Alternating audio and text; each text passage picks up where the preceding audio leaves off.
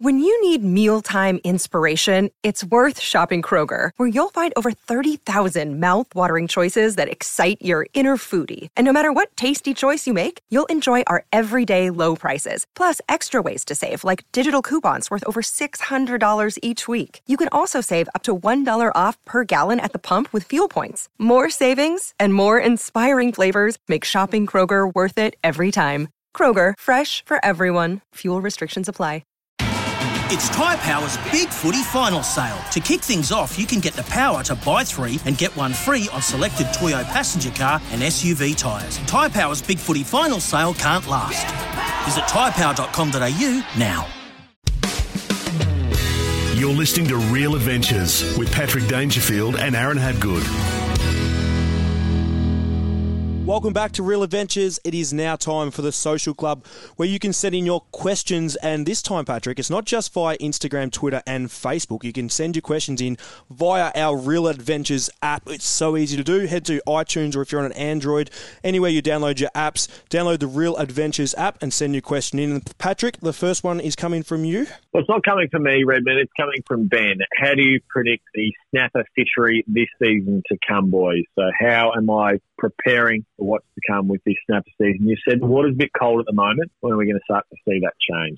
I had a good chat to fisheries during the week, and they reckon this year is going to... this season to come is going to be nearly as good as 2008. And I don't know if you were around back in 2008, which you weren't, but did you get any snapper fishing done over that, like coming back to see your parents, Patrick? No, not really. When I was in Adelaide in 2008, it was one of the great, probably the premier snapper fishery right around Australia. So there wasn't too much when I got back to Victoria because didn't need to. Head across to Stansbury, it was phenomenal. Head over St Vincent, it was just unbelievable in SA. So hopefully the snapper closure improves it there. But certainly you can keep abreast of it like you have in Victoria, Redmond. Well, the 2008 snapper fishery in 2009 was the best we've probably ever seen. If you couldn't catch a snapper, it means you pretty much weren't putting a hook on your rod. So they reckon the next 5 years, so starting from this year and the next 5 years, are going to be nearly the same as 2008. So that comes back down to the guys at Fisheries Victoria, the research team, heading out and basically targeting with their nets and certain parts of weed beds where they believe that basically the snapper, the baby snapper, I guess you could call them, the real small snapper, juvenile, tiny, like literally fingernail size, Patrick, fingerlings, like literally small as you can barely see them with your eye, and they go down and target them, and they basically start counting numbers, and the numbers come from there, which then I think it takes 8 years for a snapper to be basically of a snapper size, so not a pinky pat. So you're talking 40 plus centimetres, I guess you could say.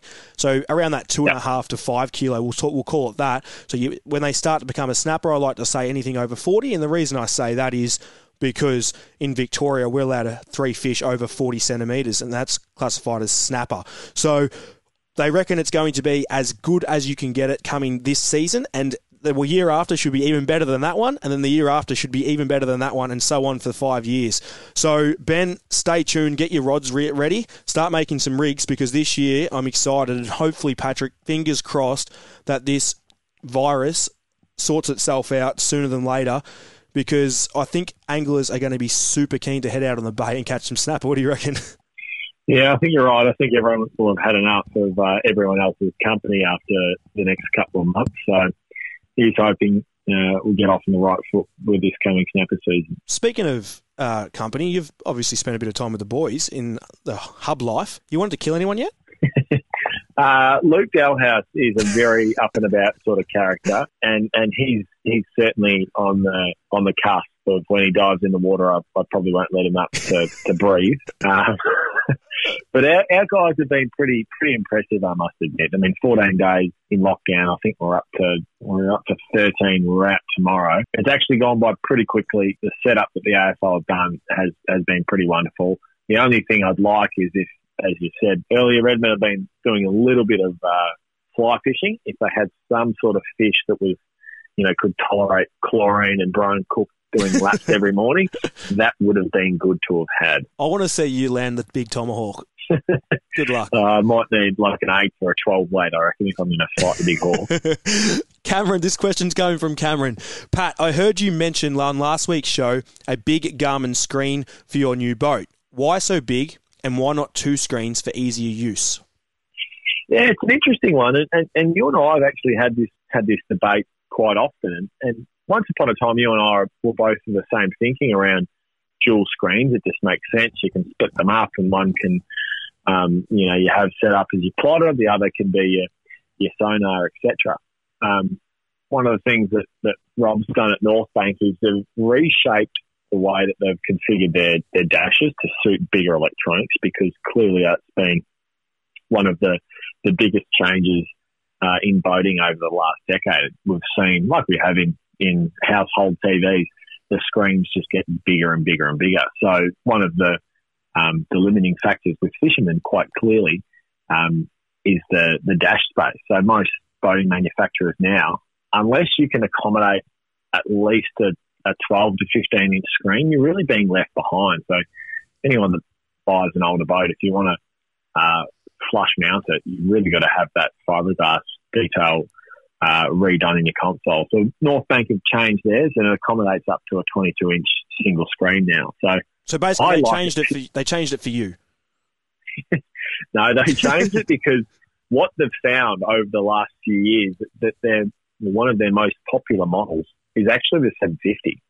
And I think that's a combination of people fishing further and further now in terms of offshore. Yep. And it's also far cheaper than owning a 30-foot Bertram or Blackwatch or whatever it might be. And you have the ability to fish right around the country. So they're equipping, I think fishermen are equipping their trailer boats in order to fish just about anywhere, because most roads around Australia where you're going to fish have pretty decent entry. So you can basically drive along the bitumen almost up to Cape York now, and you can fish out of pretty remote places. So I suppose this is a long-winded story around the why for most fishermen. And purely for me, I just like how clean it is compared to having setups that are bolted on the top of the dash. So the Garmin unit I'm looking at the moment is that 22-inch unit, which is just about as big as they get. Normally you see those on big 50-foot Rivieras, but single screen, which will actually have all the digital instruments for the Twin 200 Mercs on the back. So everything will be in that one unit. So it's a really clean dash setup, and it's almost reminiscent of a big Riviera, all in a small package, Redmond. So that's sort of where it's at. And I suppose it's something that you've done of recent times as well. It's been less of the dual screens in your last stay. It was just that one big setup. Yeah, I didn't have a 22-inch. I had a 16-inch, and that was big enough. Still, for me, I don't know. I nearly would want 2 screens. I reckon I'm falling towards Pat. I just think it's, I don't know. Like I know you're saying your big 22, which is probably going to make a difference to the 16, as in with splitting your screens and so on. But for me, it was definitely, if I had the choice on the other boat, I probably would have popped in another Garmin unit on top of the dash there. But it doesn't, like you said before, it doesn't look great, does it? Having bolted things on your boat, on your dash, which I use my dash a lot. So I use my dash to be as productive as possible. So whether it's my rigging kits, if I'm out chasing tuna or marlin, I have everything like a station ready to go. So you are right. It keeps things out of the way. It looks much better, but only having the one screen. But I don't know. I'm nearly going towards 2 screens for me. I'm not sure. But one thing that I reckon you did say, which was your key word regarding your big boats, how easy is it now these days with trailers being in such good condition and the way they build them, and also the technology in cars, how easy it now is seriously to tow a big boat around? Like, for example, you and I were up in Cairns end of last year, feels like a lifetime ago now, and we travelled up the whole top of Australia, basically, from Mission Beach right down to Lucinda and so on. And we did a lot of towing down to Townsville even, and I kept up with you guys towing. I know you were towing a caravan, but it was quite comfortable towing a big boat to what you tow a caravan. I don't see any different. Do you, Pat? No, I agree with that. And it had always been one of the biggest stresses for me, towing a really heavy boat, especially in traffic. But once you get out on the open road, in a city, you take it slow. Once you get out on the open road, we were very, very comfortably sitting on 100 k's an hour with a call it 3.3, 3.4 ton 750 on the back, and it was geez, it was easy to tow and it was enjoyable. And, we're not rushing to get anywhere. We weren't passing people at 130 at any stage, but that's the point of holiday. You don't want to be rushing everywhere. So, yeah, I agree with that. You can go further, and the setups have certainly changed. Speaking of setups, Redmond, and this isn't a question, but just to finish off our social club, and you can send in your questions via our social media channels, whether it be Facebook or Instagram or our new Real Adventures app that you can download at the App Store. During the week, the Daily Mail posted, and I despise the Daily Mail, I'll make that very clear. There's a lot of clickbait there, but they got me on this. Australian woman was spotted fishing with an electric heater, a shisha pipe, as in like something you smoke, a cup of tea, and a rod while sitting in a camping chair, and she was wearing her Adidas tracksuit with Ugg boots. It was the most incredible setup I've just about ever seen, and it made me sort of think, what's the ultimate setup for you when it comes to sitting out on the pier, whether it be Queenscliff or like, that you just can't live without, because this lady looked like she was enjoying her shisha pipe. I can't even compete with that. I've got literally nothing to compete with there. It was all I can say is my stubby next to me and maybe like a heater, a gas heater.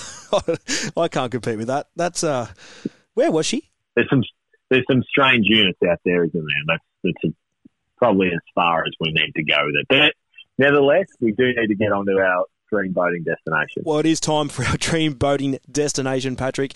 And we are heading to your new residence, Patrick. We're heading to WA where you live at the moment. We're going to on the Sandgroper. We're going to go to the home of the late night greyhounds. We're going to how do you pronounce it? Is it Mandurah or Mandurah? Mandurah. You're going Mandurah. Being a Sandgroper now, it is just Mandurah. It's just your standard sort of town. 72 kilometres from Perth, Patrick, and this place is home to beach fishing. Seriously, it is fantastic beach fishing. Some of the fish you're going to catch here, well, you want to get your bait first, your herring. If you can get some herring first, you're going to be in for a shot to catch a big mulloway. You know what Western Australia is like, Patrick. The mulloway fishing over there is sensational along the beach.